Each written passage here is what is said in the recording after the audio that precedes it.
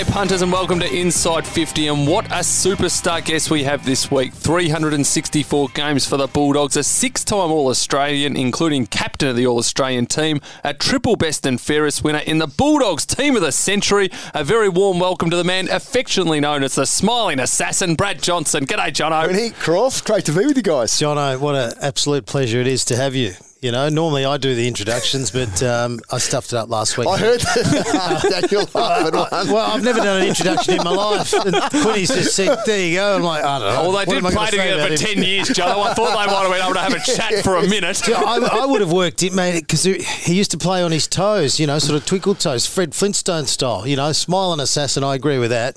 He's always up for little cheapies. But, you know, we've cheapies as in little cheap handballs around the back? Is that what you're saying? No. Like in the pack. You know, you were one to throw a few little punches here and there. No, I'm only joking. But we've had some wonderful guests on this show, you know, and Glenn Archer, you know, is one of my favourites. But I know that you had a bit of an incident with Glenn Archer in your playing days, and he's not the right person to be picking out. No, he wasn't. Field. He wasn't at the time. It was one of those ones where you're right in the pack. There was just a finger there, and I sort of just grabbed it. I don't know why I did it. It's a bit frustrated. Probably wasn't getting a kick. And the next thing, I'm squealing like a pig because I got pinched on my hip. Right. So and I looked around. It was Glenn Archer. Big mistake. So you pulled his finger. I pulled his finger, and he's just done the little pinch on me, let me go. And I had a bruise, seriously, on my hip for 2.5 years. 2 fingers, they were just exactly 2.5 years. 2.5 years I had a bruise on my hip. Wow. Because he just grabbed me at the right spot and got me.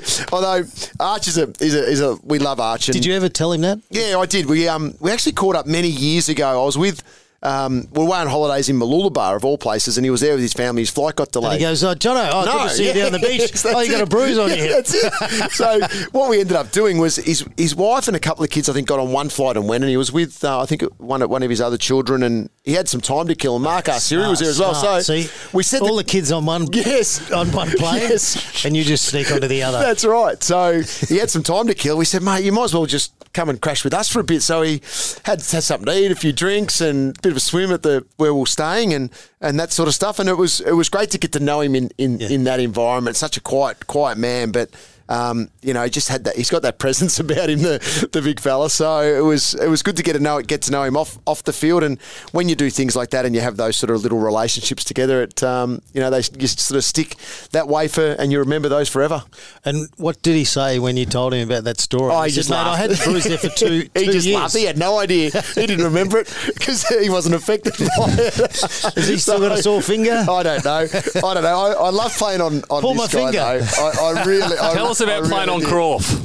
Did we play on each other? We did a couple of times, Croft. And I was really early stages of my career, and I was a little bit of a tagger in the early days, and I had to go and play on Croft a couple of times, and a running beast. It was seriously one of the hardest tasks in footy to stop Shane Crawford, and I didn't get near him. In the end, I just thought, well, if Crawford goes one way, I might as well go the other, and hope the boys turn it over so I can and that's get it. The way you played out your career. Exactly. So you taught me well. I remember you had an arm guard on once. I remember we played at Etihad at the time, and you had an arm guard on. I remember I tackled you, and it came off in my hand. Ended up throwing it into the crowd, and he ran back, and I got a nice little right jab to the chin, just to say, you're not doing that again, son. So that would have been an accident. Of course, that would have been an absolute accident. As much as quiet as he is, and as much as he smiles and is a lovely man. Talk about a competitor. Mate, wow. Okay, I had white line fever and I was small man syndrome and all that stuff. Yeah, we're about the same height, Croft. So. No, you're a lot taller than us. But I'll tell you what, Brad Johnson, you know, when you look through his career, it's a very decorated career. I know we're going to rewind and sort of find out where it all started from and where did that love. And obviously now we see you as a Bulldog man, and we walked in came out of the lifts, and there you were, and you were just super passionate about the Bulldogs doing well in the finals. You're like, okay, and I can see you're a bit nervous when you talk about the Bulldogs. You know, it's normally when you retire, you sort of take a back seat, but you can see that he's riding every bump. Last week was a bit of a bumpy journey for Bulldog supporters, obviously losing. Emotional roller coaster last week. Wow. What about the Brisbane game? So Talk about teasing. Fox Footy have the live ladder in the bottom left-hand corner of the screen, and I found myself watching that whole. I didn't watch the game. I watched the live ladder because it was just so close. The whole way through, it was every goal was either 0.5 or 0.6%, and then. So West Coast would kick one, and we'd be back and forth, and you had your calculator out there, all like that. It was an emotional roller coaster, but yeah, you're right. I'll always be passionate about the club. I take very much a backward seat now, and just enjoy it. My kids are right into it, so they love the Bulldogs, love watching them. So that keeps things going, and I suppose the passion of 2016 sits really well with us still at the moment as the club, I should say, searches for another chance at winning one. Well, you grew up a Bulldog supporter, going out to the Western Oval to watch Dougie Hawkins, now known as the Whitten Oval. Tell us about some of those early memories following the Dogs. Yeah, most of my family were, an extended family were Bulldog supporters, so we used to stand at the Mount Mistake end with the windsock. That was our spot where we'd meet every week. The cheer squad was right down in front of us, and that was the early stages of being involved, and loving the club. I grew up in Hoppers Crossing, so I had a little soft spot for the Cats along the way, but was always gravitated towards the west in terms of, we had all our family in Newport and Williamstown, so that's where we spent. Our childhood growing up and going to watch Williamstown in the VFL, which the VFA back then, which was good fun, and Sadi Ghazi and Chops Rickman and Danny Delray and Simon Lloyd, all these guns that were running around at the time, the Mataggets, they were sort of the heroes of mine. And then just down the road, we'd have that luxury to go and watch the Dogs play. And my memories of Steve McPherson and Doug Hawkins and the guys that you love growing up. Chris Grant was my favourite when I was 15 and starting to get serious about footy. Granny was kicking 50 goals in his first year of footy, so I loved him. And then to get that opportunity to walk in was pretty special. Now, a question I love to ask the guests: when did you know you were going to be an AFL footballer? Not until probably. I was drafted in that sense that I'll get the opportunity to play AFL football. You're still no guaranteed once you walk in the doors. But as a 15-year-old, I was very much an outside player. I needed to learn to sort of toughen up a little bit. And I remember having a bad sort of carnival as one of those under 15 rep sort of squads. And a lot of the guys from that got invited to train at the Bulldogs under 19s, and I wasn't one of them. I was like shattered. Like that was a dream.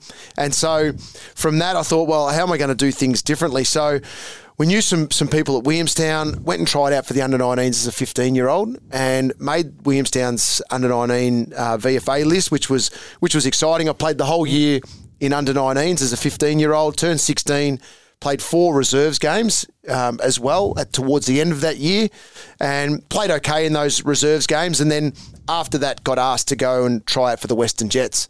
So 15, 16 at Williamstown, playing against men and playing reserve grade footy, playing against some old men who were pretty tough and made me get on my toes and run pretty quick Crawford times because I was this sort of really young guy, and the older ones don't like it when you're getting a kick on them. So they just sort of protected me, played me in the forward pocket and did all that sort of stuff, which was good fun. Went back and played at the Western Jets as a 16-year-old, turning 17, and felt really comfortable again playing as I played against men, coming back to playing against kids my own age, which was always a challenge when I was a little bit younger, and felt comfortable and had a good year with the Jets, played Teal Cup that year, and then all of a sudden I was drafted at 17. So it happened pretty quickly in terms of that development, but I was always a short kid, and then I just had to grow up. And playing at Williamstown certainly taught me to grow up, that's for sure. Playing against men, and that's probably what they should do with some of the 17-year-olds and 18-year-olds coming through at the moment, is go and throw them in at Box Hill or wherever, go and play some games, give yourself a bit of exposure and learn a little bit about it before you get drafted. And then, I think that can only help, because what's happening at the moment, a lot of the kids are being drafted, thrown out there, and it's taken them a whole year to really acclimatise themselves a bit. So there's definitely something in that. I agree with that. And that's where the benefit comes to a lot of the interstate kids that are drafted these days. I'm working through the AFL Academy with them for a number of years. The SA boys that are young and got talent, they're playing senior footy or reserve grade footy at 17 years of age, at 18 years of age, and I think that helps them step into that AFL environment knowing that they've already hit the big bodies, you know what I mean, the second tier down. So I think there's a lot of merit in that as well. What about you during your teenage years? Were you someone who was not out chasing the girls? I'm not talking about that. I'm just saying, from a training point of view, did you live and breathe football? Did you always, any time that you could, get out, kick the footy in the backyard? Or what did you actually do? What did Brad Johnson do? Growing up, I'm an athletics nut. And I know you love your athletics as well, Crawf. And so that was my thing growing up was athletics, and I loved a bit of basketball as well. But I always fall back to athletics is what I love doing the most. And then so then I didn't start footy till I was under 13. A few weeks ago watching the games. Absolutely, yes, the games, yes. So it's incredible, wasn't it? Absolutely loved it. And the Paralympics coming up now, which will be exciting to watch as well. And so that was me growing up was little athletics. I lived for that. I trained it twice a week. I wasn't that good at it. What was your favourite event? What do you think you were best at? I was always a high jump, a triple jump. No, the hurdles was what I loved.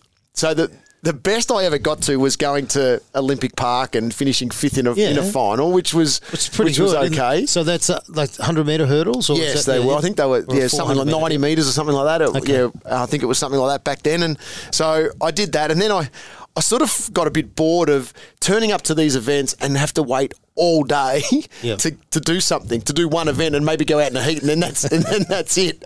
So what I ended up doing was they used to have these mini decathlons where you could do 4 or 5 events at these things. So I ended up going and participating, and that was a lot more fun. I was no good at discus, and I was okay at long jump. They didn't throw pole vault. No, they didn't do that back then. So but the good thing was I was good at the hurdles, I was okay at the 100, and I was good at the 1500. So I was able to go okay in that type of environment because it was about point accumulation, and it was good. A couple of events no good, but 3 or 4 I was actually okay at. And it helps, I reckon, once you are drafted, it helps that you actually like running. That's the best. That's pre-season. How many teammates do you play with that actually hate running? So many. And when I love to run. How good's this? This is nice. It's so true. And when we were running around, it was you do your 10Ks or you do your 3-hour footy session, and then you go do 5, 6 1Ks in the afternoon. So the fact that you could get around okay was a massive benefit. I was no good in the pool though. That was the one place I was no good. AFL players get a kick in the pool, let's be honest. Good point. It's a good change up. Anyway, so let's talk about that draft year that you were picked up. So obviously you played with the Western Jets. You were obviously getting a few kicks. So which clubs actually spoke to you? I probably spoke to about 12 or 13, I can remember. And look, it was a cross-section of clubs coming to your house and having a cup of tea and a biscuit and all that sort of stuff, and some just on the phone as well. The Adelaide Crows, probably, I think they came over a couple of times, so they were the ones where I thought, and they're like, we'll get you a car and you'll have your licence at 17, so you'll be right. You can drive and you can get to training and all of that. Geelong showed a little bit of interest as well, and the Bulldogs. Mark Kleiman was the recruiter at the time, and he rang me the night before the draft and just basically said, it was a 2-second conversation, would you come to the Bulldogs if we picked you up? I went, yeah, of course I would. And that was it. He goes, no, I'll see you later. Did he know that you barracked for them? I think surely. I think he did. I've never actually asked Climax that in terms of what his thoughts were around it, but I think he had spoken maybe to my parents. I think he had spoken definitely to the Western Jets around that. But yeah, my conversations with him were literally for 2 seconds, and the next day I was lucky enough to get picked up. What number draft? I got picked up 11.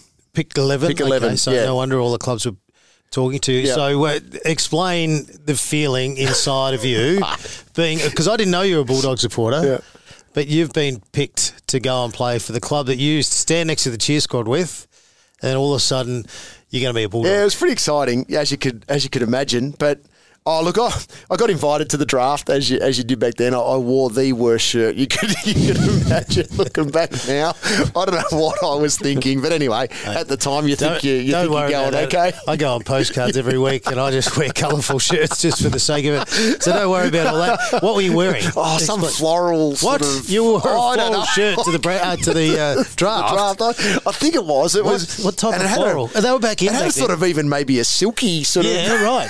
Yep. Texture about it. That was in back then, those floral arrangements. I don't know, mate, but anyway. So in the end, I got interviewed by Sandy Roberts. No, so it's out in the public domain somewhere, the bad shirt that I was wearing. And look, I honestly didn't want to go to the draft because you still had that fear that, what if you don't get picked up?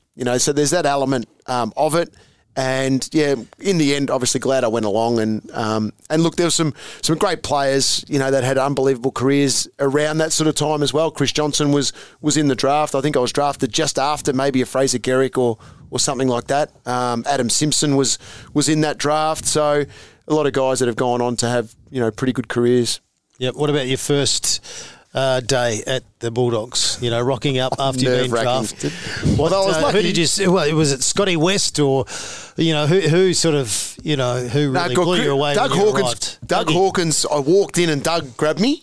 Yep. And he, look out. Ironically, he sat, because he was 7, he sat me in locker 6. He goes, come and sit with me for the first bit. I went, oh, this is pretty cool. It wasn't long before I'm sort of sitting around, and then I got called over. No, your locker's over here, champ, sort of thing. So got taken out in the front row. 61. Yeah, so I went at 33, which was Brian Royal had just retired.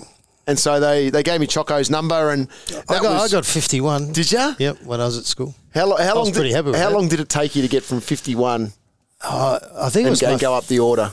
So what'd you end up 9? First year, yeah. It was pretty much dippers left. Yep. They said, thank goodness, because that smell in the locker's now gone.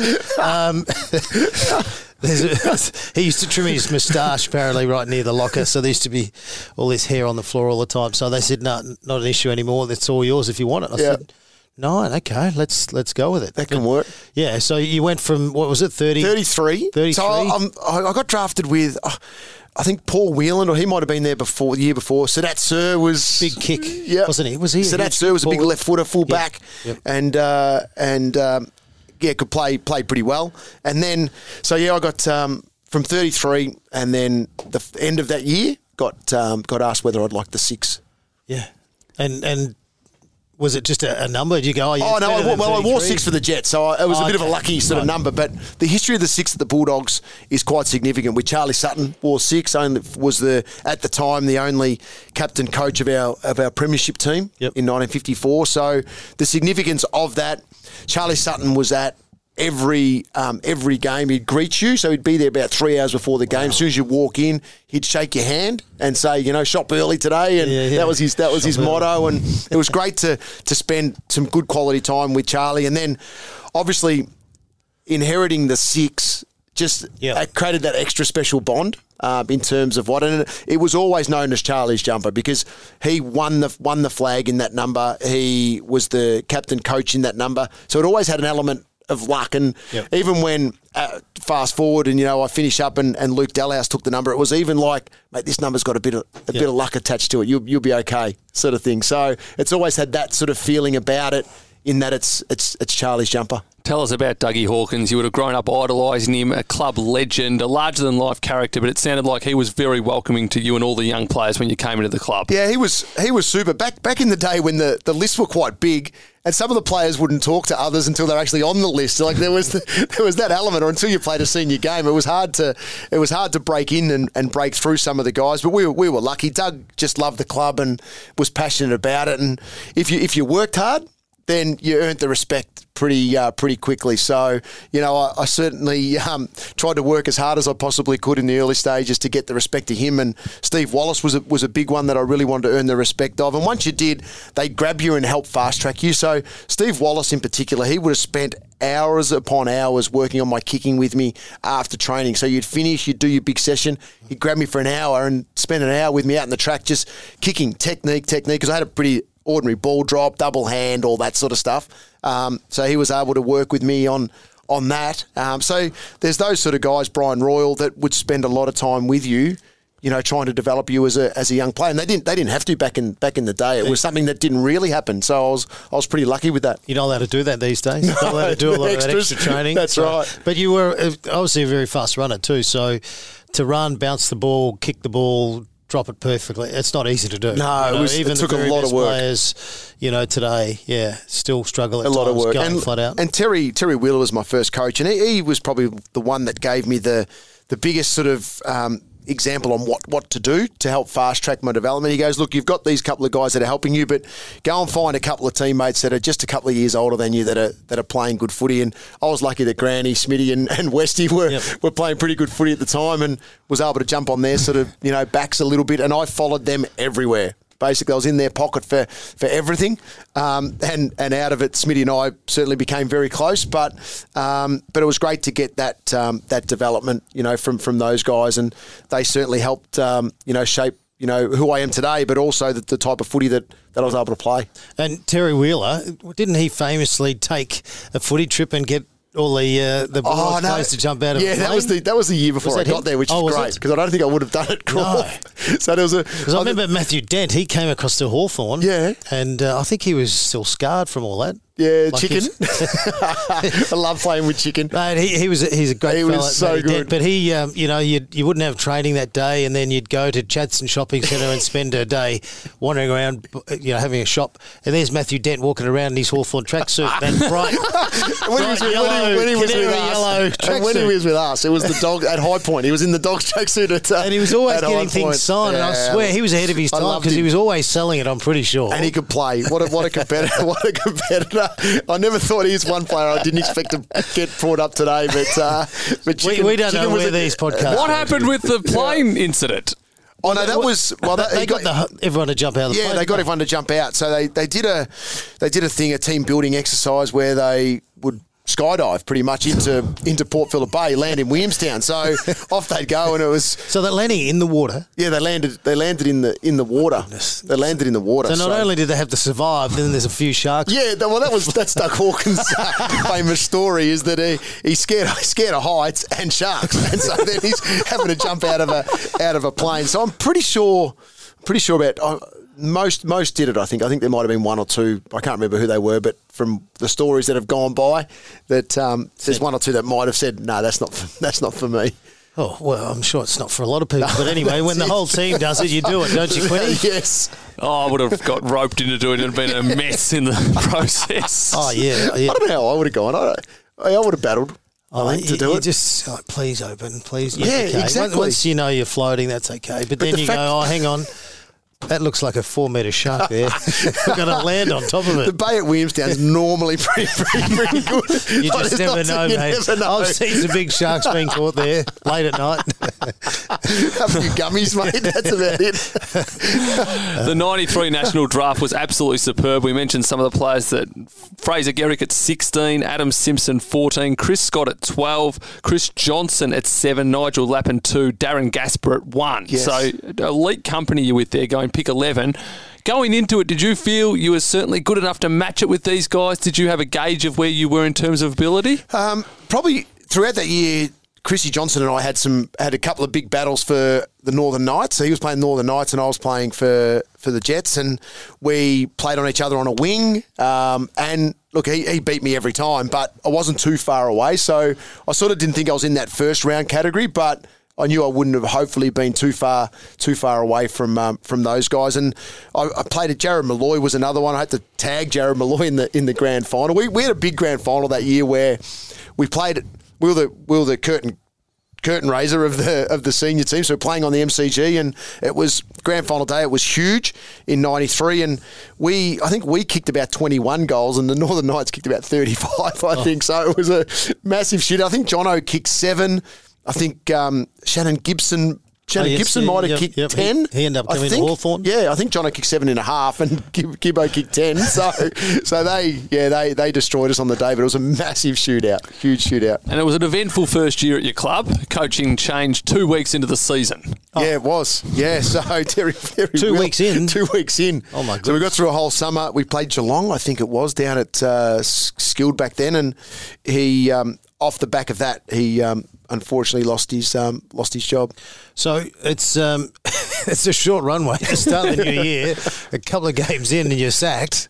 That makes it a bit tough. So who took over from there? So Alan Joyce, walked in and took over the club. And Joycey gave me my opportunity in footy, and he taught me some really good lessons as well. Having dropped me a few times, and he wouldn't talk to you after games if you played poorly and the team lost. I found Joycey the opposite, actually, because I was young. He was really sort of open to me because he was part of teaching me, what you're doing well. No, you got to do this better. So that education process for myself with Joycey was really positive. There were others that you hear that he didn't talk to that much, but that's just the nature of being a senior coach in that era. They had the presence about them. You didn't want to walk past the office at times, and I had that right through my whole career when Rodney was coaching. And I got on with Rodney the best out of pretty much all my coaches, with Terry Wallace as well. But Plough had that presence. I was a bit younger, where I wouldn't want to walk past the office on certain days, and certainly with Joyce, it was the same. Well, he was my coach for the first year.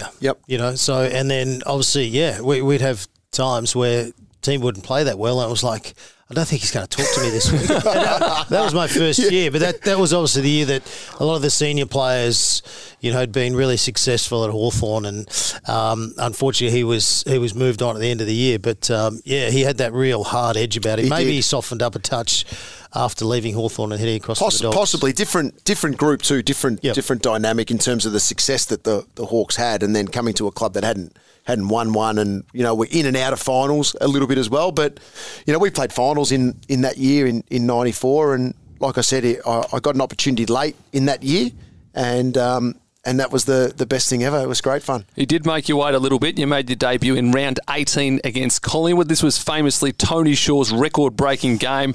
It was out at the Western Oval. What can you remember about that magnificent day? It was a big deal because the week before was Hawks' record-breaking game for the footy club. So we played, I think it was Geelong that day, and then Rowan Smith, actually, Gary Ablett ran through Rowan Smith and broke his collarbone. So Smitty went out of the team, and I got took your best mate. I got the opportunity. You said, "I hope you're okay," but I'm in. That's it. so there was so I was lucky, to get that game, and played on Mark Fraser on the wing, and it was huge. Like at the Whitten Oval, packed house, all the Collingwood fans there for Shawry, and him breaking the record was quite a big occasion, and it was good to be a part of it. It's just the adrenaline rush you get. You're running out, and through the banner for the first time, and all those aspects of things is what you love about the game. So did you have in the midfield, was it Liberatore Romero? Or not then, no, Jose. Not then. Jose, I think, was the year. Came a touch later. 1 or 2 years later. Yep. So at the time, it was would have been Libba, Steve Wallace, Westy was running around a little bit there, a little bit on the wing as well. Luke Beveridge was running around forward pocket on ball. So we had a few little nuggets in around the footy, and a 32-point win, a great way to start your career. Oh, it was good fun. Yeah, and then afterwards, obviously, singing the song for the first time at senior level, and all those aspects that go with it. The crowd ran on the ground, so you're running through the crowd and all that. What round was it? 17? 18. Round 18. So it might have still been a bit muddy, that time of year. It was okay. It wasn't a mud pole like it used to be back in the day. We must have had a reasonable winter, I think, Croft, but it wasn't too bad. I think it was about that time that cricket got moved. I think it was around that time, so I think they were able to get rid of the cricket wicket in the ground around that sort of period of time. So the ground was actually reasonably good. Yep. And the Bulldogs finished with a wet sail and go on to make the finals. You come up against Geelong, a game that will be remembered for Billy Brownless famously kicking that goal after the siren. Yeah, the king of Geelong, Billy Brownless. Wow, he still is the king. He is. He well and truly is. Thanks to that goal. Yeah, exactly. It was a bizarre game. Like they got out to a huge start on us and were 6 goals up, I think, at one point, and we just chipped away at it. And then I think Richard Osborne kicked the goal for us and got us in front late.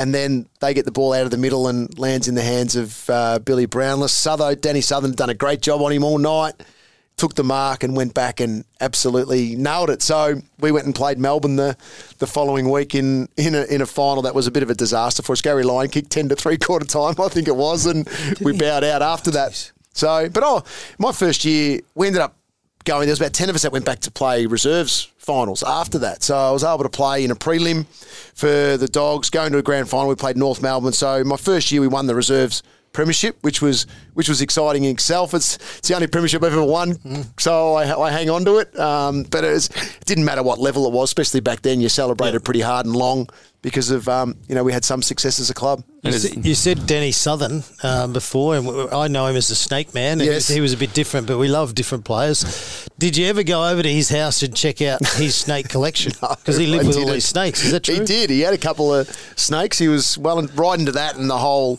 I think he might have worked at the Melbourne Zoo or maybe the Werribee Zoo and did aspects around that. So he loved that side of life. Southo? No, I wasn't sort of into the whole sort of snake. I can't remember ever going to Southo's house actually. No, I wouldn't. There's no way I'd be going over there. It.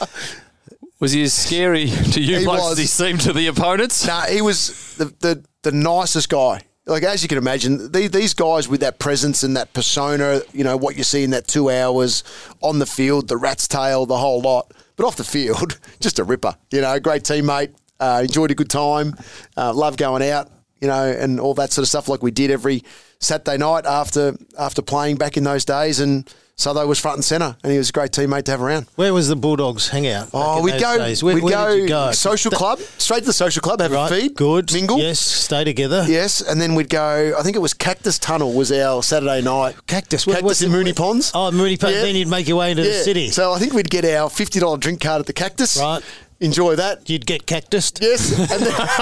And then go to the tunnel, get the $100 drink card at the tunnel, and that was our Saturday night. Every Saturday night, walk out, have a dimmy or whatever afterwards, and go to Sunday and recover all day and turn up Monday and off we'd go again. What a great life as an AFL footballer. It was good. I was studying year 12 at the time, so it was a bit it was a little bit awkward at times on the Monday morning going to school. Yeah, what did you do on the weekend? No, I went nothing. to Cactus Just played tunnel. Like, what?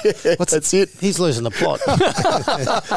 Now, what about this, Croft? You'll appreciate this. A man that played for as long and played as well as you did. 361. This is the impressive part for mine. From 1995 to 2009, Brad played 21 games or more every season. That is unbelievable when you think about it. And even back in my day, halfway through my career, it was like, stop setting goals around games. I want to play every game because it doesn't happen like that. You have little injuries. Sometimes you need to miss a week and you need to freshen up. So to do that, to average that amount of games, and back when Jono started footy was rough and tough, and you had a social life as well. So your body can't handle a great deal. So he obviously did a great deal right when it came to preparing. In the latter years or after the first couple of years. So you obviously did a lot right to get yourself up and keep yourself going. Either that or you lived on a lot of painkilling injections. Towards the end, no question. But no, I got a little bit lucky along the way too, and that's part and parcel of playing. I never had a soft tissue injury, so that was one good thing. I've never been able to touch my toes, got no flexibility whatsoever. So worked a lot on that mobility. You focused on the hurdles. Yeah, that's right. That's why I didn't succeed in the hurdles. How can you not have any flexibility yet you're doing hurdles? Yeah, but the hurdles were this high when I was jumping over them. They weren't that big. So I got lucky in that sense that if I got injured, it would either be in a pre-season game, I'd have a few weeks to recover, and then I'd be right sort of to go for round one. So, and throughout the time, you get shoulders and bits and pieces go, ligaments, you obviously, work through that with either, pain relief or some injections along the way, no question, went through all of that. But nothing, I was always sort of big on it in terms of preparing really well. But if any of those sort of things were going to affect me long term, I wouldn't have gone out and played. So that was the good part about it. The fact that everything I had was never going to affect me in later life. So was happy to get out there and get rolled out at times and get put in the goal square and see what would happen. It's amazing when you look back now. It's like, I can't believe I got through that game, or gee, I was feeling shocking. But you just find a way to just go, this is the way it is. Once you start the season, you probably, if you're out of your 21 games you average every year, probably 3 or 4 you feel amazing, Yep. Another 5 or 6 you feel okay. Another 5 there you feel like dog crap. Yep. I was going to say. And so, but sometimes they're the best games you play too. When you feel terrible, you get a couple of touches early, and it's like, oh, hang on, maybe I will be okay today. And you're wearing the big cement boots, like for 3 or 4 as well. So you're like, oh my goodness, I feel like I'm going backwards. Yeah. So you're right. You just got to get that mind going. Come on, just chip away. You just never know what can happen at the end. And you've got a great doctor, Gary Zimmerman, who's a personal friend, with the big moustache. For anyone that watches the Bulldogs, he's got the big curly hair, the big moustache. Hasn't changed in 20 years. No, he loves it. He gets out there and he gets the players out and playing great football. And you only have to look back to 2016 when the Dogs won their premiership. But being a personal friend, known him for a long time, I was having issues. I've got a lot of issues, Johnny, let's be honest. You want us to stop recording here for a second? No. I'd done my back was gone. Like, I literally couldn't bend over or put my socks on, and yet, I'm playing in the midfield. Yep. And I said, mate, I don't know what to do. I think I'm going to have to retire. I don't know what to do. And he said, what's going on? I said, well, I can't put my shoes on. I can't put my socks on. I roll out of bed and I feel like I'm 100. Like I can't straighten up. And yet on the weekend I've got to bend over and try and get the footy. And he said, here, take this. And he handed me this bullet. Oh, no, here we go. This bullet, he said. The famous silver bullet. Some of my Bulldogs players have been taking these and it gets them through matches. And I'm like, really? Okay. So he handed me this silver bullet, which you got to slam up your backside the night before you play. Oh. And I'm like, I said, you're stitching me up here. I said, you're going back and telling all the Bulldogs players. So anyway, for a little block there, when I look back now, I don't know how on earth I even got out there and played. He was actually helping me because these silver bullets, halfway through a Friday night match, Quinny, I'd go, okay, it's time for the silver bullet. Off I'd go to the toilet and I'd have to insert the silver bullet. Hold there, make sure that I clenched and kept it inside for at least half an hour, so made sure I didn't have to go back to the toilet. And then, you wouldn't believe it, the next day I could actually put my socks on, put my boots on, and I'd get through matches. Yep. But then amazing, I'd require 2 silver bullets the next week. So are you familiar with these silver bullets? I am very familiar with the silver bullet. Not till probably sort of later in my career, but everyone's got a story about the silver bullet. The most important thing is, like you said, the aspect of you have to. What it is, it's like an anti-inflammatory. It is, it's an anti-inflammatory. That's all it is. So if you've got back, hamstring, glute, whatever, at least it gets to that area. But there was a technique with the silver bullet. And what's the technique? Well, because in terms of your timing, you had to... Do you reckon Quinny thought the podcast was going to go this direction? No way. But it's funny because... The timing... Because you had to... Yeah, half time of a Friday night match before a Saturday match. But you had to take the silver bullet just before going to sleep. That was the critical part. Because if you didn't... I couldn't sleep after I took it, lying there thinking... Because you had to get through the half-hour barrier. If you broke the barrier, you're sweet. And that was the funniest part about learning all the stories that come with the silver bullet. But you're not the only one. There was a lot of... I think when Zimmer was... part of the Australian team and all those sort of things as well. There's some other players that got introduced to it along the way. Every time I thought of the Bulldogs, I wonder how many are on the silver bullets today. That's hilarious. But I can't think Which of was enough just an anti-inflam. for helping me get out of... Yeah, exactly. Just an anti-inflam. But it's just an unusual... Because normally I just have a glass of water and I swallow my anti-inflam, but this one I was swallowing a bit differently. Hey, it certainly worked. If your lower back was gone, it would certainly assist to my get house you up. is full of silver bullets these days. Crawford shares in the company. And he hasn't had it back in 20 years. He's doing ground balls when I walked in today. Back eventually. Quinny, let's get back on track. Yes, please. Why would you take it off track? When you started with that, I thought, he's not going to go down that path. I won't worry. That's hilarious. And there we go. That's hilarious. History beckons. The AFL footy finals are here. Be a part of the action with Tab's Same Game Multi, where you can combine your favourite AFL markets, like head-to-head, anytime goal kicker and total disposals, all in the one bet to get bigger odds. Available during the entire final series on the Tab app and website. Build your AFL Same Game Multi with Tab today. Tab. Long may we play. Available online for Tab account customers only. Gamble responsibly. Call Gamblers Help 1-800-858-858. Terry Wallace comes in to coach the Bulldogs from 1996 to 2002. What do you first remember about Terry? Oh, look, Plough was our reserves coach, so I had a good relationship with Plough.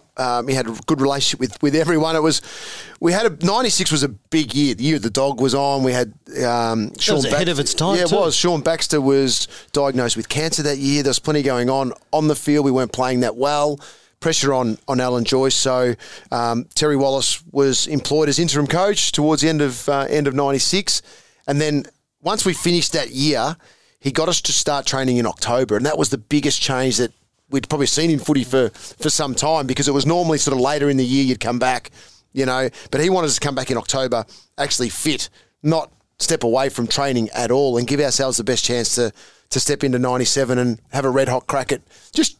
We didn't know where we'd go as a team, but just change ourselves mentally on, where we saw ourselves with fitness, with the way we played, and all those aspects of footy. And so he trained us really, extremely hard. The hardest we trained in my short time at the club, and I was only young, 21 years of age, I think, something like that. So it was a huge step forward, and he was sort of the innovation from Terry Wallace in terms of the way he wanted us to play, and his thoughts on the game, and the way he'd inspire us, with different match balls or plaques and all these things that we'd play for and play for the club was impressive. It kept us motivated as a group. So he had an immediate impact.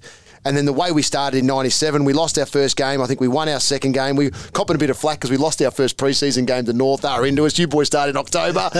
We could still beat you. So there was all that going on. I think we ended up we lost to Freo. I think we beat Sydney by 2 points in round 2, from what I can remember. And then from there it was away. The confidence in the group just skyrocketed, and we ended up having a really successful 97, going from 15th, I think we were on the ladder, to second, first or second, and played in the prelim that year. We'll talk about the prelim in just a sec. Were you surprised how quickly you did elevate, though, and how you went from being the whipping boys of the competition just 12 months earlier to finishing second on the ladder at the end of that home and away season? Looking back at the time, yes, but looking back now, there was about 10 or 12 of us that played in the 94 Reserves Premiership. So we had some young guys that were all together.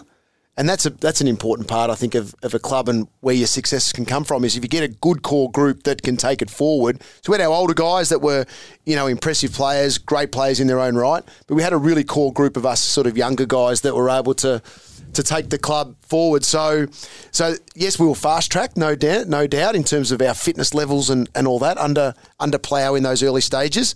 But he just believed in us as a younger group of players that we could have a significant impact from the outset, and he taught that belief to us. What about that training in October, November, December? Because, a lot of clubs used to come back and train really hard, but we never used to use the footballs. And so when the games used to start, guys that couldn't kick, hit targets. It's no good doing all this hard training and running hard if you actually can't dispose of the ball, which is more important than ever these days. Yeah, and that's what Plough, I think he realised that from the year before. Our skills weren't that good in 96, so he had the footies out from day one. And we would do 3 times a week, we'd do a 3-hour footy session, 9 till 12, get in early, maybe do some weights, footy session 9 till 12, have lunch, athletics track, 6 1Ks.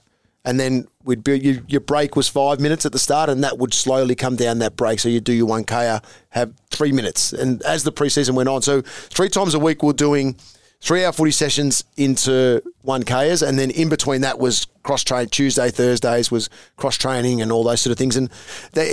And he made us sort of become semi-full-time in terms of our, professionalism, and that's where the shift started to change. There were some older guys that were still working and had to manage them. Is that Scotty Wine? Scotty Wine was still working at.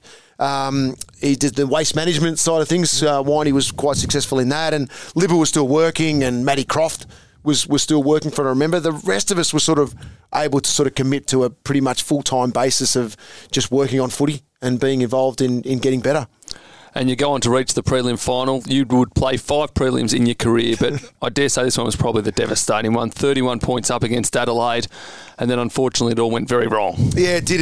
In the last quarter, we kicked 6 behinds. We just couldn't nail an opportunity. Jarman went crazy, and he nailed the opportunities that the Adelaide Crows gave him. Andrew McLeod was unbelievable in that sort of final series anyway. 98 was the same. We thought 98 would be able to rectify. Mentally you go, they got us this year, no, we'll get them. And they beat us quite easily again. But yeah, so I was really young, so you sort of think it's just, we're in a good space, it's going to happen. Looking back now, obviously it doesn't work. Doesn't work that way in footy. So, we missed a big opportunity there. What was it like after the game? Look, it was pretty intense, as you can imagine. The next day, we all met at the footy club.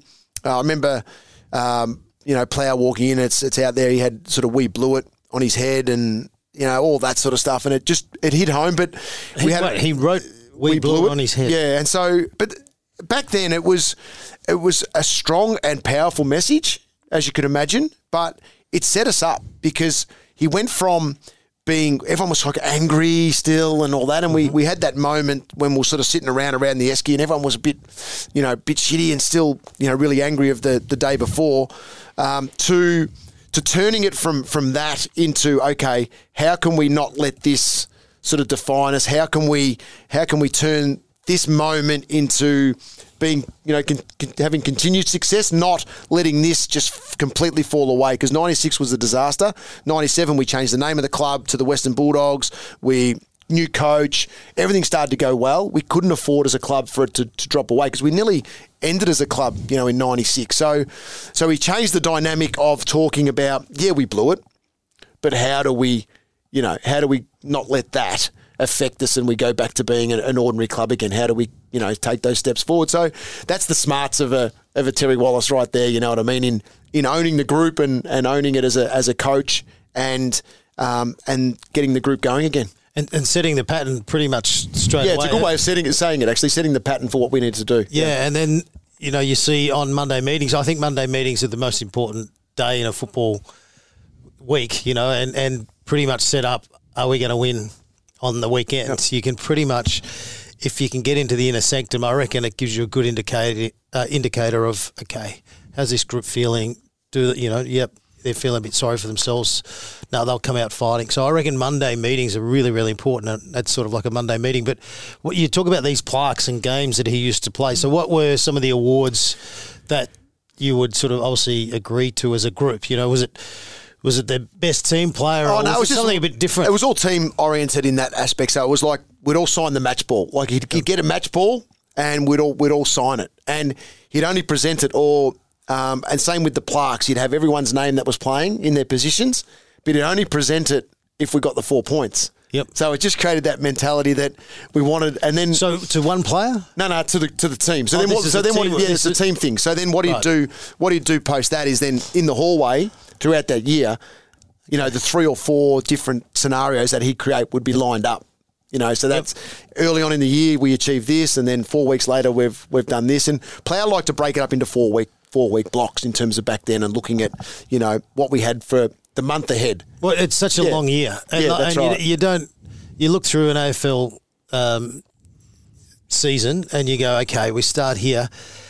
It's pretty tiring. Yep. The players must think, oh, my God, how are we going to get to here? So you really do have to break it down. You probably got to break it down even more these days. Yeah, especially with the winter months. That grind of July is an important month to try and inspire the group, especially if the win-losses aren't going well. So, look, that year was phenomenal. But his innovations were huge, and he started the on-ground warm-ups and, when we beat Essendon in 2000, the way that he shaped that game was huge, taking us away from the club to train that week and working on the aspects of the massive flood. And the following week we played the Hawks and tried the same thing and they beat us. So it worked once, which was good. But other than that, it didn't work again. Well, the problem is it works one week and then you get a couple in your group going, if I sneak out here, I might be able to get a cheap one. That's it. And then that just all breaks down. Like, it's amazing how quickly it just folds. But, definitely ahead of his time. And not only that, he was ahead of his time off the field too, because he used to have his own solarium. No, I'm not going there. What do you mean? Did you ever go over to his house? No, I learnt that lesson the hard way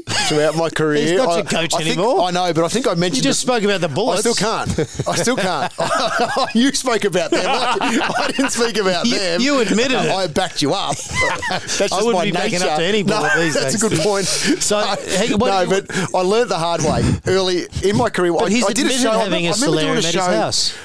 I can't confirm or deny. Well, I never Adam saw Cooney it. said that he went round to their house to watch the Coons boxing, did? and he said, "There's the famous solarium." Okay, all right. Well, It's out. It's been lifted, hasn't it? No, I think I was doing Live and Kicking or one of those shows back in the day, and Jace Dunstall sort of led me into talking about it. And you felt pressured because that's the type of guy Jason Dunstall is. You know, and so I spoke about it, and the next day I got called into the office. Yeah, but that's fair enough. He's your coach. You want a job in the media? Yeah, that's what I want to do. You know, going forward. Well, you will never talk about that ever again. And if you do, you won't be a part of, where we're going. So I learned very quickly that... so it's true. No, it's obviously true because he got his back possibly. up trying to defend it. But surely you would know winter months. You're like, geez, Terry looks like he's been holidaying up on the Gold Coast. Hey? And let's get back to Jason Dunstall. Obviously, you work, I love with Jace. Fox and closely on, with guys like that. Yep. How would you describe... And do you feel sorry for me that I had to play with someone like that? I would have loved to have played with him. Please. He would have been, an awesome teammate. Surely you had enough good times with Jace. Well, he's looked after me for a long time. Even when I was young and trying to do some media stuff, he grabbed me under his wing. And there's a lot of people out there saying that he's an angry man and he wouldn't do that. Jace, I don't know what happened. I must have smiled at him the right way, and he must think you're from the west side of town. That's it. I need to look after these kids. I don't know what's wrong with that. That's very unusual. From what I hear, it's very unusual. But I've worked with Jason now for a long time. We're probably 15. 16 years we've done things together, and then the last 10 or 11 now at Fox Footy. So it's I love him. I can't thank him enough for what he did for me in my early sort of career, trying to step into the media, and we still have a laugh today. He's just easy guy. Yep, that's good. Now you're very nice. We love Terry Wallace, and we just got that story. That story there about him giving you a clip about mentioning the solarium. What's the best spray he ever gave the team, and the best spray he ever gave you? Well, Bondi Sands is the best spray. If you want that nice, beautiful golden skin, you know too much about it as well, Croft, don't you? Mate, solariums were in back then. I've never had a solarium ever in my life. Have you? No, not even when you used to go over to Terry's. Like I said, mate, I couldn't even walk past the coach's door, let alone go around to his house. I love it. What a solarium. Terry Wallace was ahead of his time. He really was from a coaching point of view, and he used to do things a bit differently. And if you had done that documentary back in the day, it would have been a Netflix hit. Yep. Because nothing like that was being done. So that's right. And the guys who did that doco, I think, ended up. They run the Bondi Rescue Show, so they've gone on to create a pretty successful, show as well. Off the back of all that, which is great. And the biggest spray that I ever got, I got along the way. You cop a few as a team. I remember we were did one around. You were a conscript or a volunteer, and we did a whole sort of war sort of aspect around it, and guys we lost to Carlton, and guys were getting picked off after the game. You were beaten by a better prepared warrior, and you were you only stood up when the gun stopped firing and all that sort of stuff. So it was, you don't want to stand up while they're firing. No, that's it anyway. So look, he was very much could hit you between the eyes. Don't get me wrong, but it didn't sort of happen for myself too often, but I could take it because I knew that it was all about just getting better. I took it as getting better as footy. It was never personal. Told me my 21st, I should have been at home setting up for me 21st. Why did I bother pulling the boots on, that day? But other than that, it wasn't. Happy birthday. Yeah, happy birthday. By the way. And then that night, he'd put his arm around me at the 21st. He goes, you got to have a crack tonight. You know what I mean? It's 21st. So he played it really well in terms of, the aspects of life versus, what it meant on the field. But he didn't accept poor performance, that's for sure. And not only that, sucking up to the coach, inviting him to his 21st. Back then, everyone was invited. It was an all-in affair, Croft, back then. No, very much. And let's talk about, during your career, obviously a wonderful play, but you loved kicking goals. You kicked a lot of goals. I don't know the total amount of goals. I'm sure Quinny's got it in front of him. But if I had to guess, I reckon, did you get to 500? I did get to 500, yeah, just over, I think. I don't know the exact number Quinny? either. What did you get? Quinny? 558. There you go. Nearly 600, yeah. So you loved a goal. And was that something as during your teenage years, you loved kicking goals there as well, or is that something that naturally happened once you got to the Bulldogs? No, I played as a wingman or a half forward. They were the two positions I played growing up. So I always enjoyed going forward and having a shot at goal. There was no problems with that. But when I started playing, I played on the wing the whole time, pretty much until I had to tag a little bit in bits and pieces, and that gave me a chance to learn off some of the best and hardest working players in the game. But then there was a year Terry Wallace sort of said to me, he goes, look, we're going to play you as a permanent forward. So that's the decision I'm making as coach. You'll still get time in the midfield, but we need someone down forward who will work hard and get to contests and do all that. And I wasn't too bad overhead, so that allowed me to sort of go forward with a bit of confidence. But he made the decision. But what he did, Brian Taylor came down to be our a specialist coach. But pretty much from what I can remember, he was pretty much brought in to teach me how to kick shots at goal, set shot routine, and then every single main training session, BT would be there, and he'd be out in the ground standing next to me, and he'd be saying, pull back here, do this, lead here. And so he just taught me over a whole summer. So it wasn't as if I was told, you're going to be a forward, and we're just going to do it, and good luck.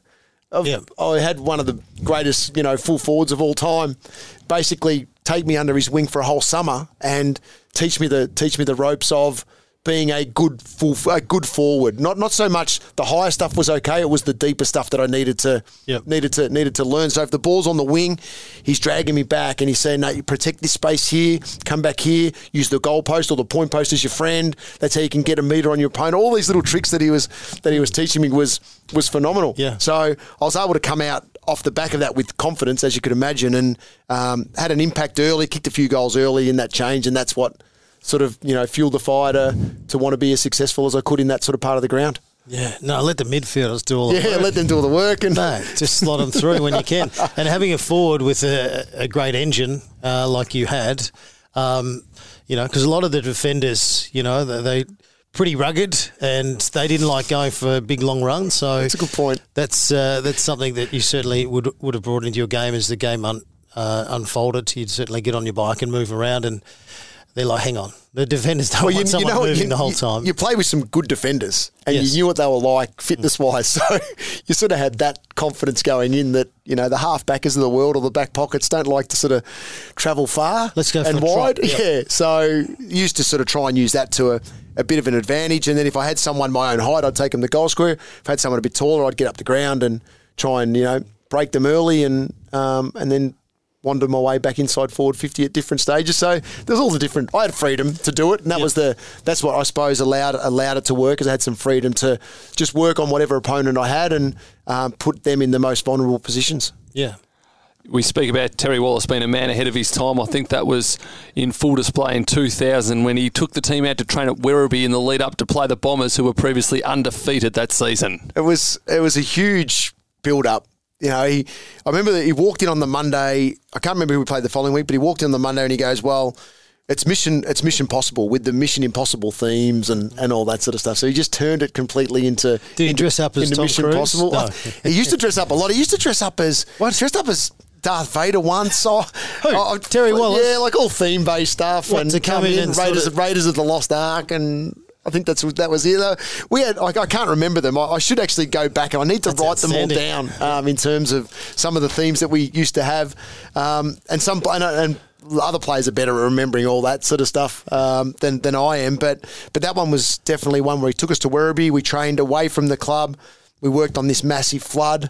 Where we were just going to basically block them up as much as we possibly could, not allow them to, have everyone inside their forward 50 and not let them kick a goal. Well, that was Clarko's first 2 years at Hawthorn. That was it. Good luck. Yep. Hopefully good luck scoring. Won't lose by too much. Yeah. Yes. So, and that game was quite intense and passionate, as you can imagine, because of the rivalry with the Dogs and the Bombers anyway, and they hadn't lost a game. And I remember at quarter time, I think it was Joe Mercedes and Mark McCurry were like, what are you boys up to today, sort of thing. You know what I mean? It was just surprised them a little bit with that aspect of the way we played.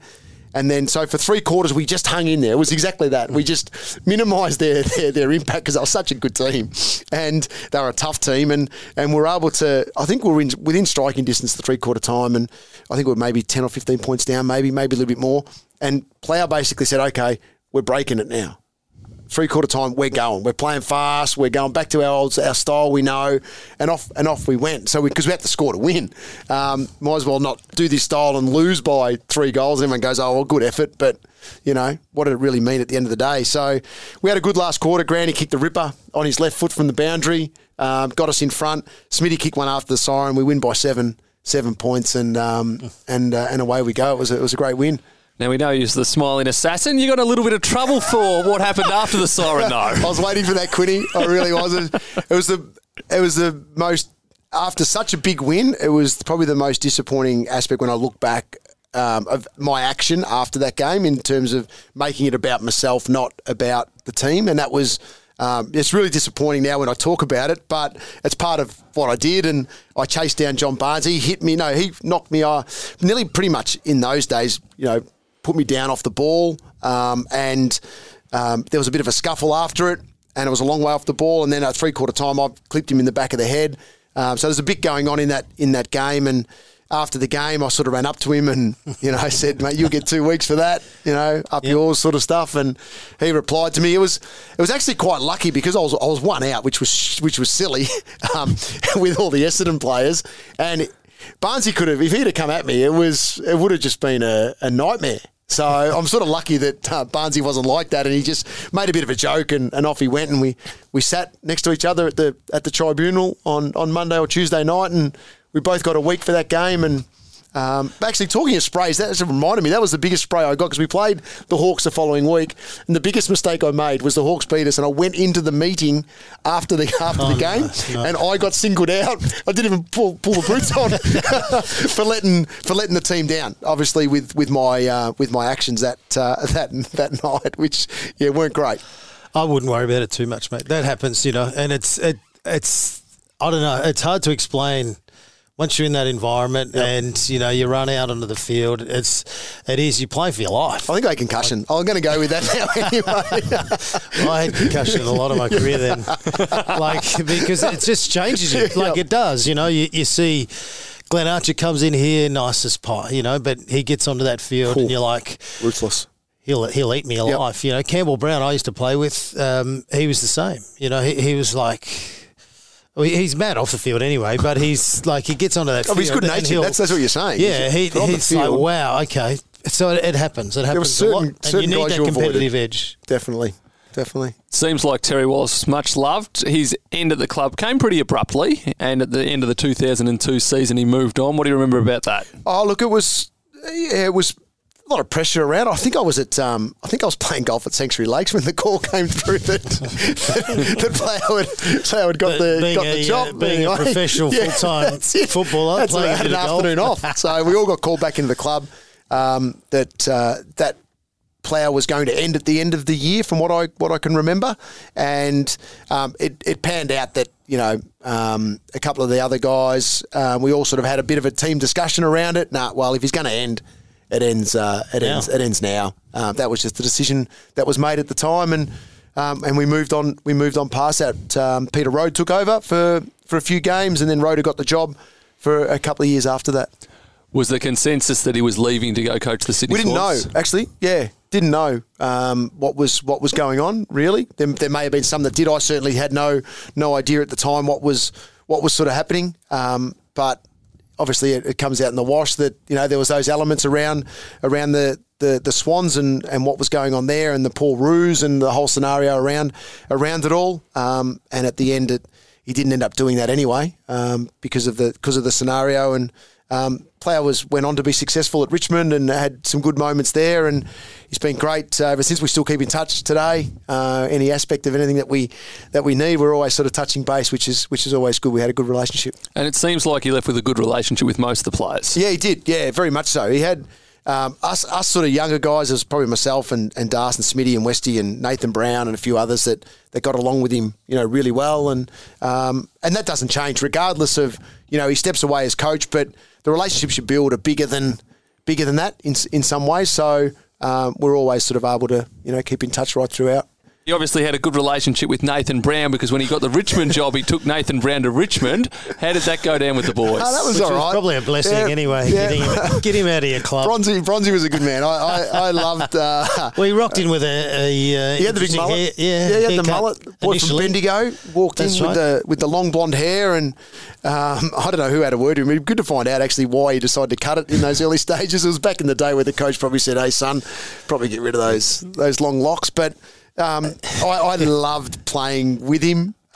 We used to train on each other. We're so similar in terms of the way we played, our height, and all those sort of things. He was a very gifted player, wasn't he? Very, very smart. Very smart. So we had some good moments, and he kicked some big bags with us. And he even held the ball up after kicking 7, and we ended up losing the game against the Cats. Things like that, which are hilarious. We laugh about so much these days, and they're the things you remember. But he was on fire before he broke his leg at Richmond. He was on fire. Yeah. So he could seriously play, and he loved playing for Plough as well. Plough got the best out of Nathan Brown, no question. Do you know my funniest story? And it's away from football with Nathan Brown. How he was an unbelievably gifted player, unbelievable skills, and just had that unbelievable knack at knowing where the goals were and just reading play. But he was into his clothing, so he set up a business clothing brand, Craig Ellis, yeah, and they begged, borrowed, and stole everything just to try and get it going. And then he pulls the pin and says, "No, this is not happening." Then Craig Ellis goes on, travels the world. He then buys this swimwear brand, Triangle, and he turns himself into a billionaire. so Nath pulled the pin, and he said, "Oh, I'll work on the footy show with Bill and Damo and That's TJ." It. Whereas Craig Ellis has turned himself into a billionaire making swimwear. Yep. So what about that, Quinny? Yeah, well, they're still really close mates, which is good. Sometimes it can go either way when you have a business with a teammate or something. Hey, Nate, why don't you come to Mallorca and hang out on my boat for a couple of weeks if you'd like? I can't get there at the moment. But I love stories like that. That's just, footy's great. But Brownie was... But stories where, someone like a Craig Ellis... goes on to, do so well in business. I think that's awesome. Yep, I agree. And Brownie was probably he's been regarded as the best international rules player of all time with his skill from himself. Maybe. Jared Healy rates him number 1 player of all time in terms of his ability to use the round ball. Actually, that's why I love those sort of things, because we played a little bit of international rules together, Croft and I. And I remember being in Perth one time, and we're just walking in the park, and the next thing this bloke trots past us, and he's got the backpack on, and he's throwing the frisbee around. I'm thinking, but he's just out running. And that's the sort of stuff that I used to love about being involved in these things, because you'd see what guys were doing the very best to be the best, and they never let it lie. Never relaxed on it. Although we had good time, never relaxed on it. I remember rooming with Mark Prosciutto, my first ever one. The Adelaide just beaten us in '98. Oh. We're hating the Adelaide Crows, so put you together. So they put me with Mark Prosciutto. So I've turned up, and he's in the bedroom, and he's got the big top off, and he turns around. He's got the big tattoo on the back, and I'm like, oh my God, what have I walked into here? And he's like, Jono, let's forget everything. We're going to the gym. I went, yes, Mr. Prosciutto, we're going to the gym. So we went to the gym, pumped some iron, for a run, and that was it. We connected straight away. It's amazing, isn't it, when you get put in environments, and all of a sudden, especially at that level, out of the country. Oh, well, what do? You got to do it. So, it was amazing experiences, those Aussie tours. History beckons. The AFL footy finals are here.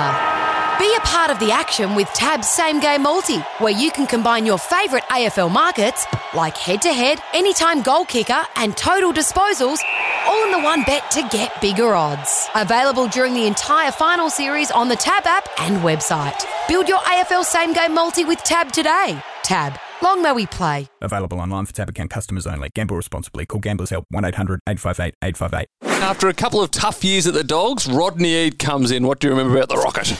Yeah, the Rocket had a presence about him. Don't worry about that. Off the fact he coached Sydney, and you hear the stories and how passionate he was at the Swans, and he didn't mind getting a bit emotional and those sort of things. And so we had that in the back of our minds, but he had a year off. So when he arrived, it was like, how good's Rodney Eade sort of thing? Like it started off a bit tense, and I remember the first ever session, we did a training session, and he got us just to play basic handball games. And then after about 5 minutes, he called us in, he goes, what are you blokes doing? Like seriously, what are you trying to achieve here? And then he got the group and he goes, okay, if you think you're an AFL player, come and stand here.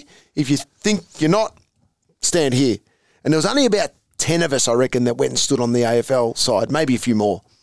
And he goes, okay, look at this, boys. This is our problem right here. We don't have enough of you that believe you're good enough. So he spent that whole next 6 months, pretty much 12 months, bridging the gap between the guys that thought and were playing regular senior footy to the guys that were in and out of the side a lot. And he brought through in all of that, obviously. Then he had Adam Cooney and Jan Siracusa and Murphy and Lake and Hargrave, and talk about a nucleus of guys that were able to take the club forward. So Peter Road had played a lot of those young guys throughout his couple of years, which gave them good grounding, and Rodney Eade had the experience to grab those guys and fast-track them to become unbelievable players within the team environment. What a challenge. If you're standing there and this new intimidating coach comes in and says, stand here if you think you're an AFL player and stand here if you're not. Obviously, you two absolute elite players would not hesitate, but a lot of players going, hang on, am I going to get a spray either way here? You don't know where the conversation's going. You know what I mean? So you second guess yourself. Yeah, you do. You do a little bit. What's the trick here? Yeah.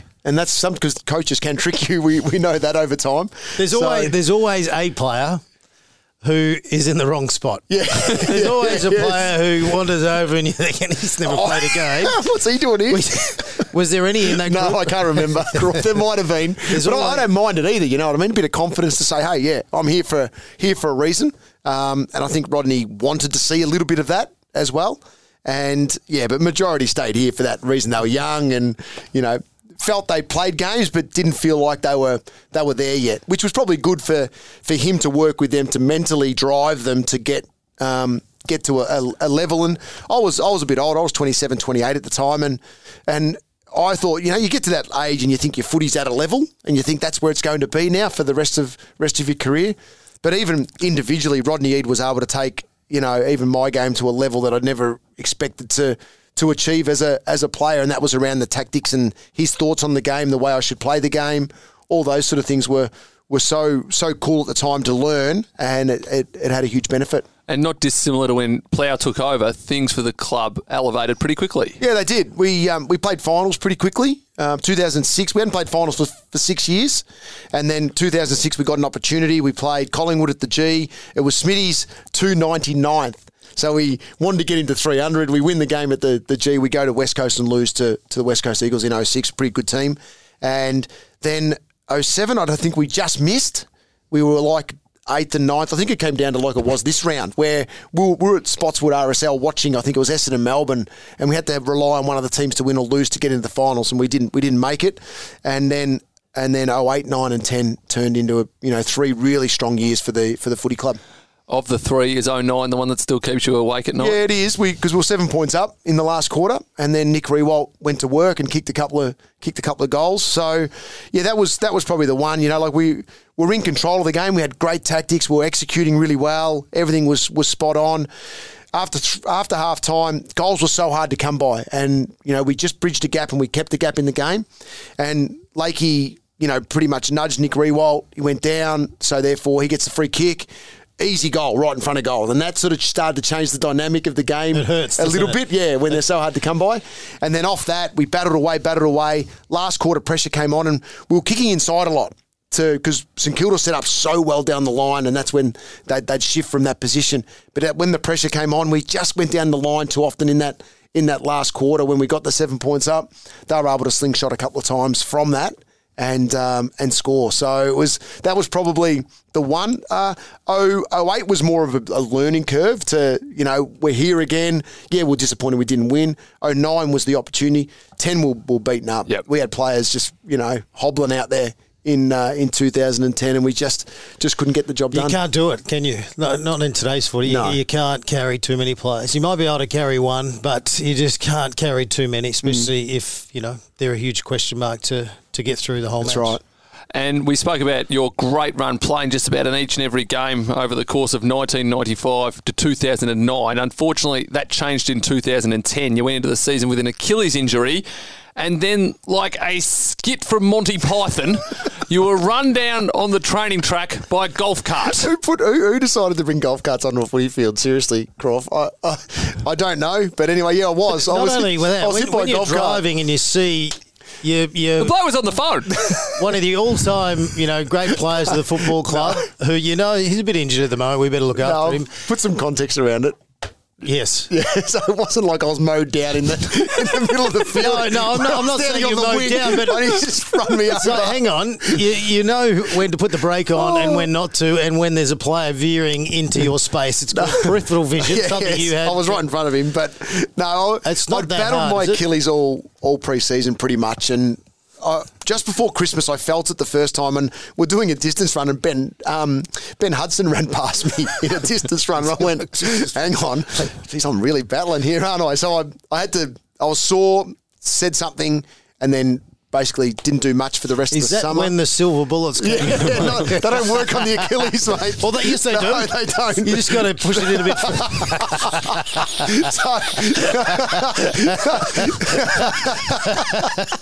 So it didn't work on the Achilles, I'm going to get Quinny one of these. just in case. When next time he has got a sore back. Nah, it feels much better. I don't know. Thank you. So I'm sweating bullets now. So I battled, got back from round one, played round one, felt pretty good. And then I was just having some shots at goal early in the week. And then basically had a shot, stepped backwards. He took off forwards, and he didn't hit me that hard. Like, seriously, it wasn't that hard, but there was a box underneath it, and it clipped my Achilles. So my Achilles didn't rupture, and it hadn't ruptured. It was just really thick and aggravated. And so I got rid of the thickness, which took a bit, and then it just basically swelled up instantly again. And then I battled all year. Unfortunately, it was an interesting one. You see players with Achilles these days, and having lived it, I tried everything. I went to the AIS. I went to calf strengthening places. I went to the tendon flickers to release the blood flow. Did it all and battled for the entire year. I used to go in and see Zimmer and Essendon's Doc Reed used to put this thing on me and pummel my Achilles, and I used to sleep in a splint so that my foot was. My Achilles was stretched all the time, because that was the worst part in the mornings when you've relaxed and you'd wake up and walk for the first time. You'd crawl out of bed because of the pain that was going up. And so I tried everything and couldn't get rid of it. And I think part of it was load-based as well in the end. I was obviously getting a bit older, and the loads had sort of just caught up with me a bit.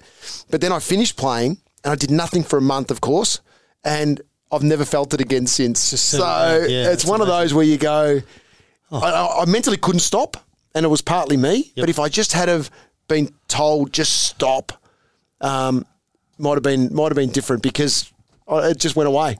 Yeah, it's interesting. Do you look back now with a little bit of a regret that you didn't push on, and you could have played even longer if it did settle down like that? I was well and truly ready. Yeah, sort of in your mind. I don't know. I set myself up getting into that sort of period. I was on 1-year deals, and each year I'd sort of get to a point in the off season where you're running and you're jumping on treadis and doing all that, and I'd commit. Yep, I've got one more, I've got two more, and I got to that end of 2009 into 2010, signed the 1-year deal, and in my mind I'm like, yep, this is all I've got left. I've got one more crack at it. You played in so many big and special games, but probably none more so than your 300 that was against Adelaide at the Docklands. You kicked 5 second-half goals, 3 in the last 7 minutes, and the Dogs win a thriller by 3 points. Oh, gee. Talk about getting lucky again, because I think it was Nathan Bock had a shot after the siren for the Crows and he missed it. So, trust me, I've been there a couple of times as well. It's amazing you haven't brought those up along the way as well, Quinny, but that's the nature of it. We got lucky on that day. We had a good second half. I was lucky that the ball it literally fell my way a couple of times. It wasn't as if, I was outworked my opponent and was in the right spot. It literally just fell in my arms a couple of times, and one of those was in the goal square. And yeah, it was pretty emotional. It was good fun to be a part of. The clubs do such a good job with those sort of things, and the build up was quite big. And it was great fun to be a part of it. But the W was the most important thing. It was round one. We wanted to get off to a flyer, and we were able to do it. You look at those 300 milestones, and the clubs do a great job, but the players do an even better job, because, you've kicked 5. Only recently, Jack Revolt plays 300, absolutely dominates. If you look through the history, a lot of the players that have chalked up 300, it's they've always had pretty enthralling games, really, when you think about it. Goals, possessions, impact on the game. Yeah, I think Joel Selwood recently. Actually, Tom Hawkins plays his 300th this week. He probably kicked 6. So yeah, you're right in terms of in that aspect of things. Boomer Harvey was doing it at 400, but that's a whole different story, isn't it? Pipes. Yeah, he looks better now than when he played. Look.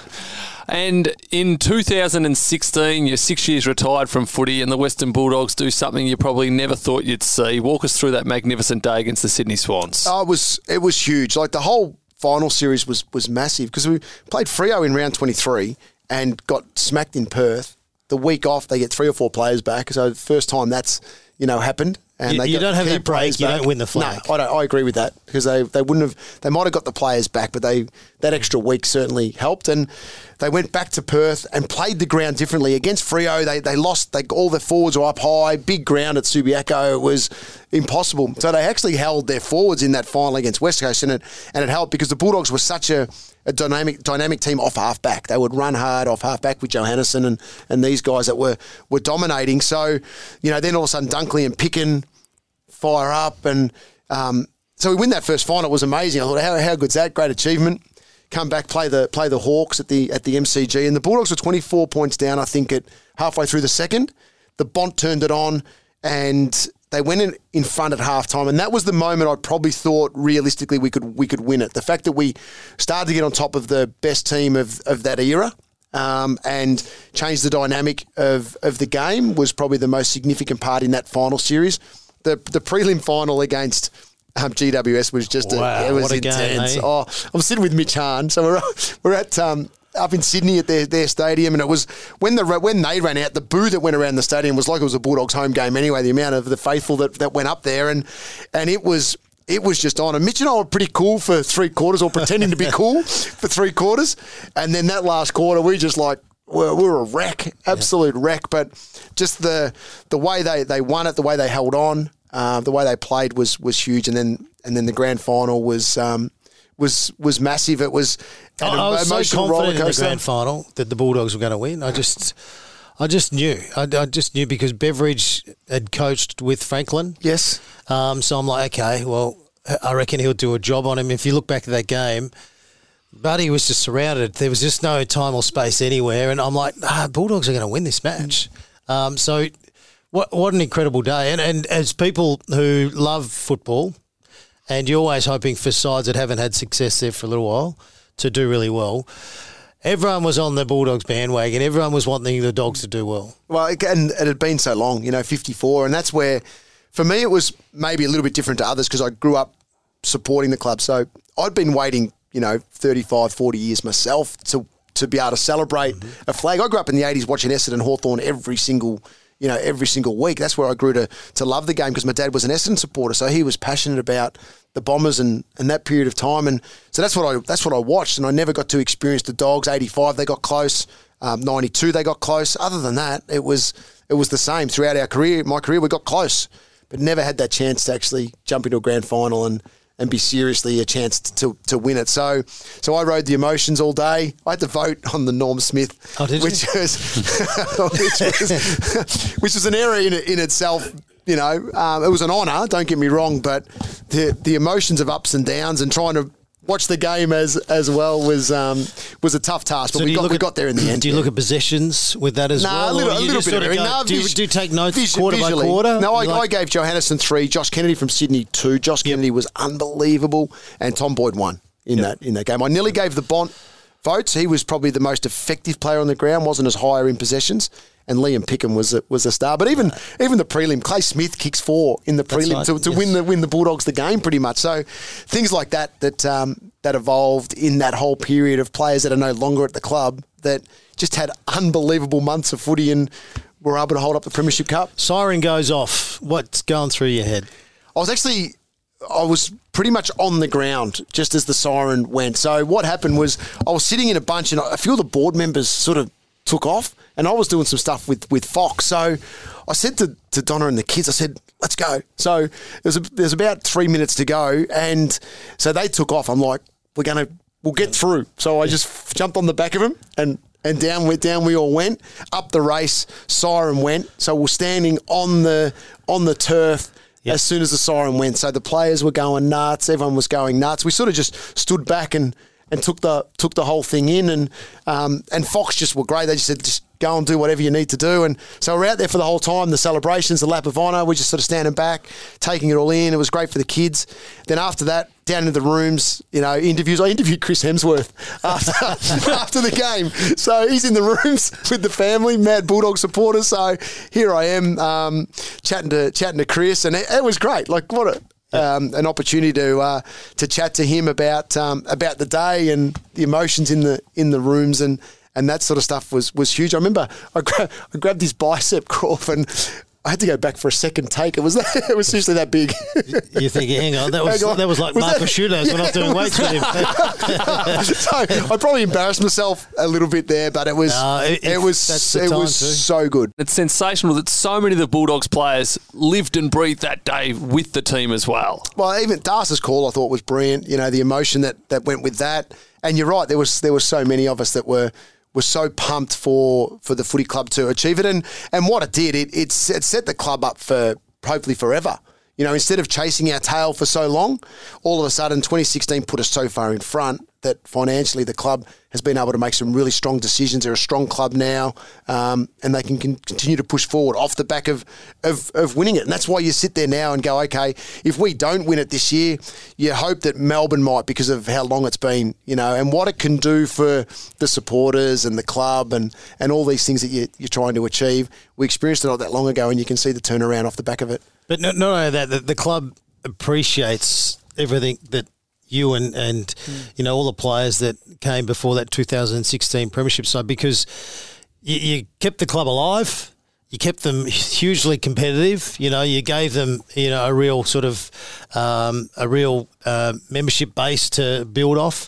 And I don't think the clubs forget that. They realised, because they were tough years in the early 90s, or in the 90s was tough to stay alive, to keep the clubs going and so forth. So that's one thing I think the clubs do really well. They appreciate, all the effort.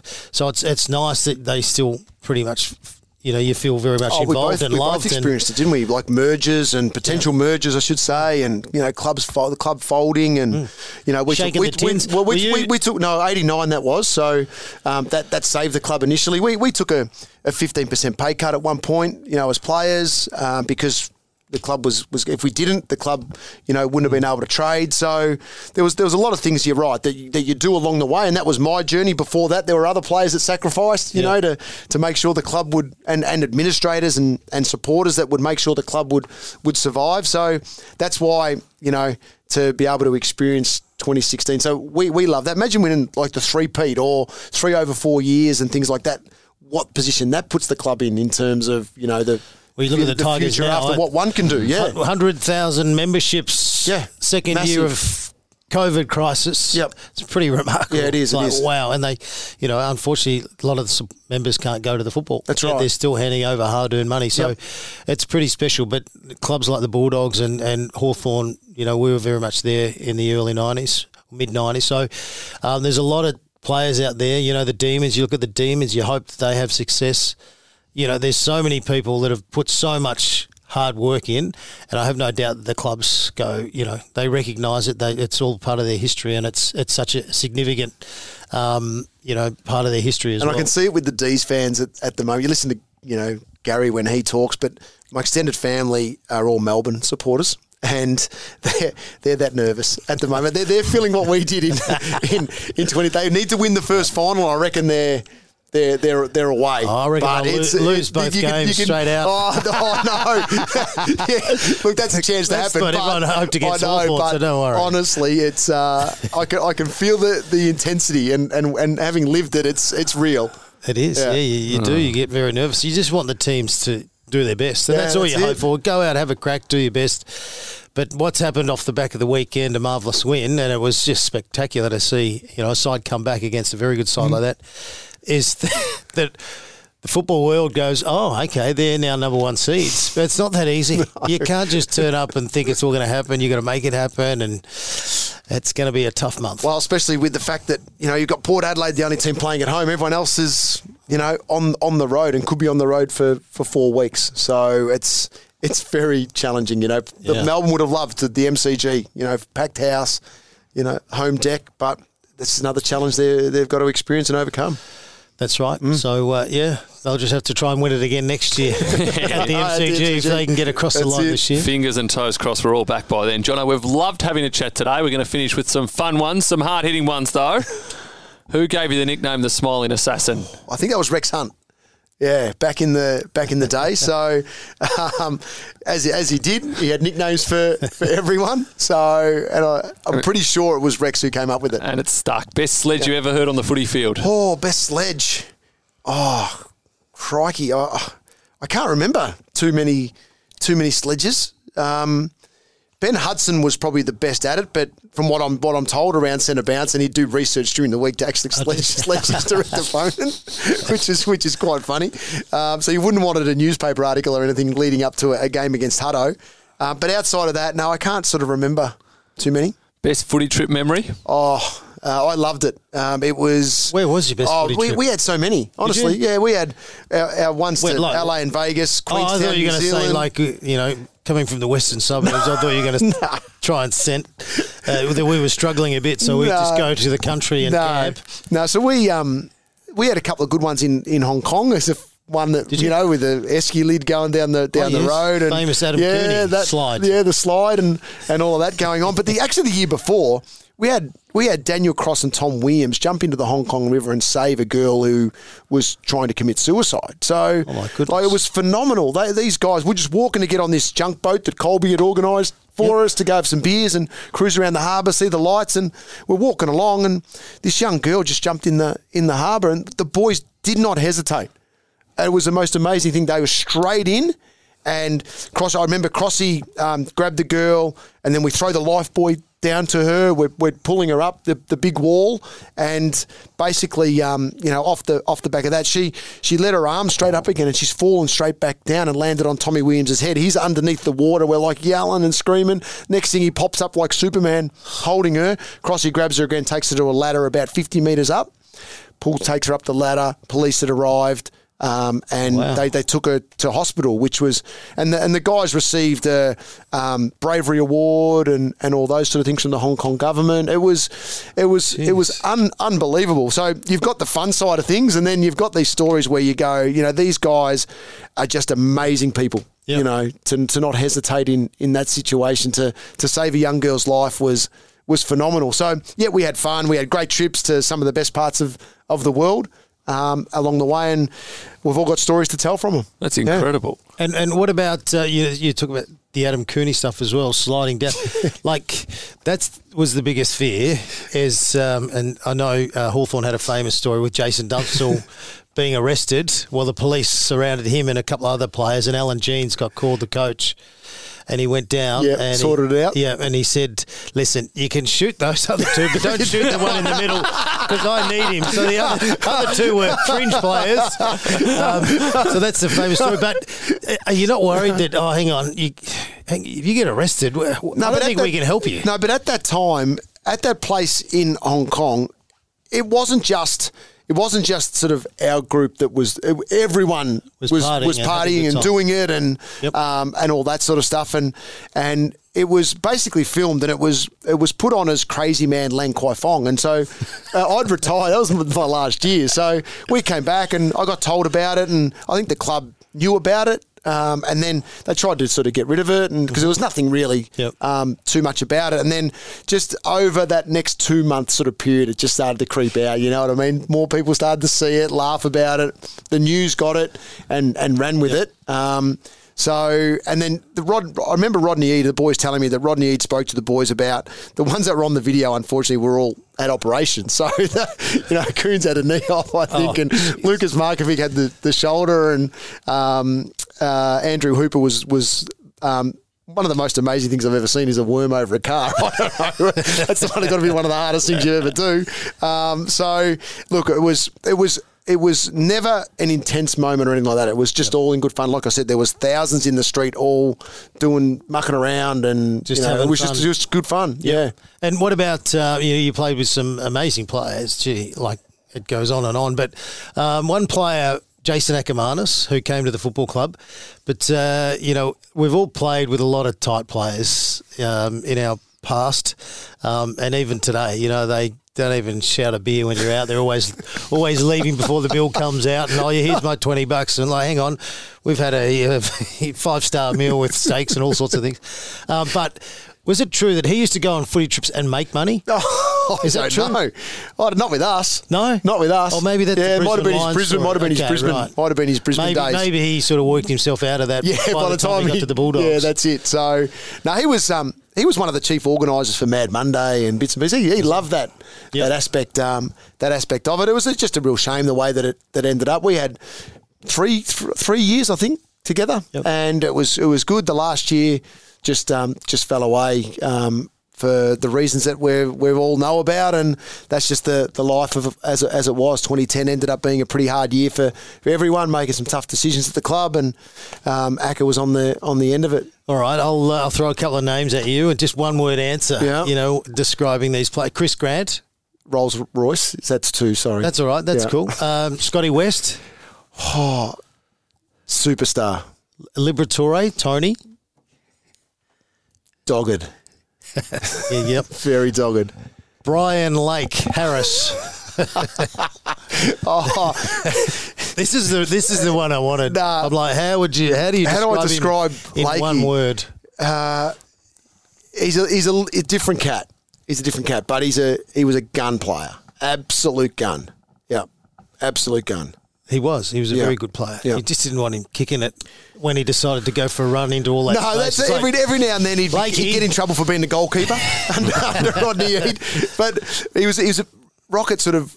Brian took it the right way. I remember one time is that we're playing we're playing at Optus Oval, and Jose Ramiro punched me before the game, and he like winded me. I'm down the ground. He's like, "You're not switched on today. You switch on." And I'm like, "I'm doing the warm up." Jose, he put me down. Everyone's looking, going, "What are you doing?"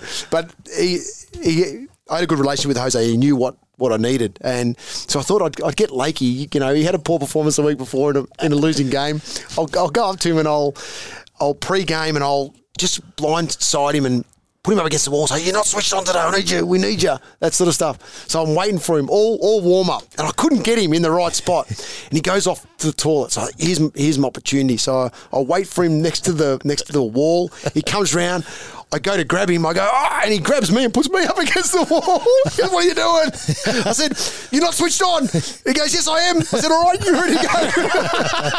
And out we went.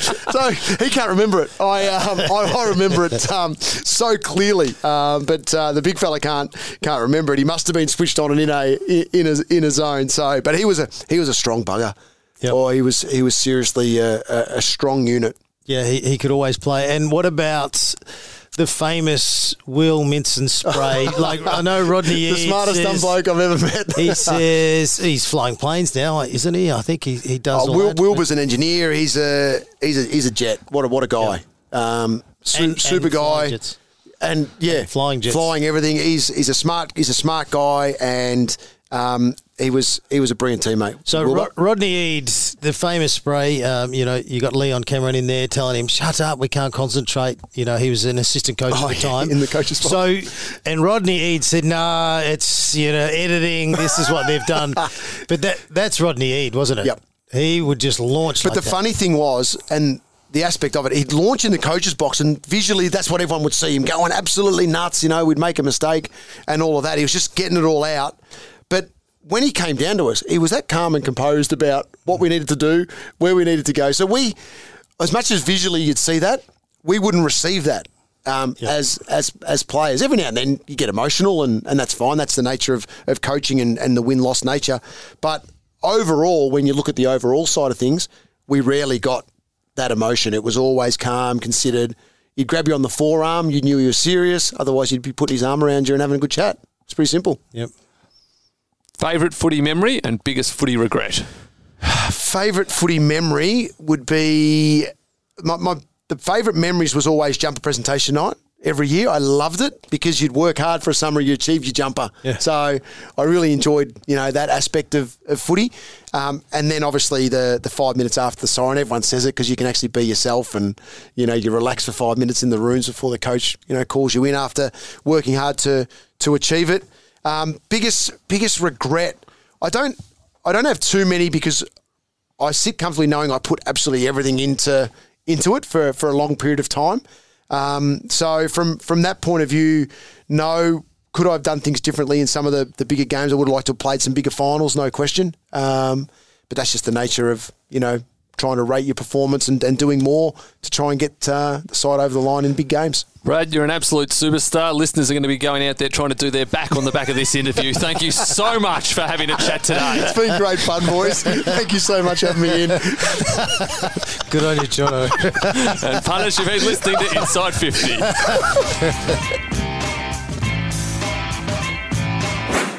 History beckons. The AFL footy finals are here.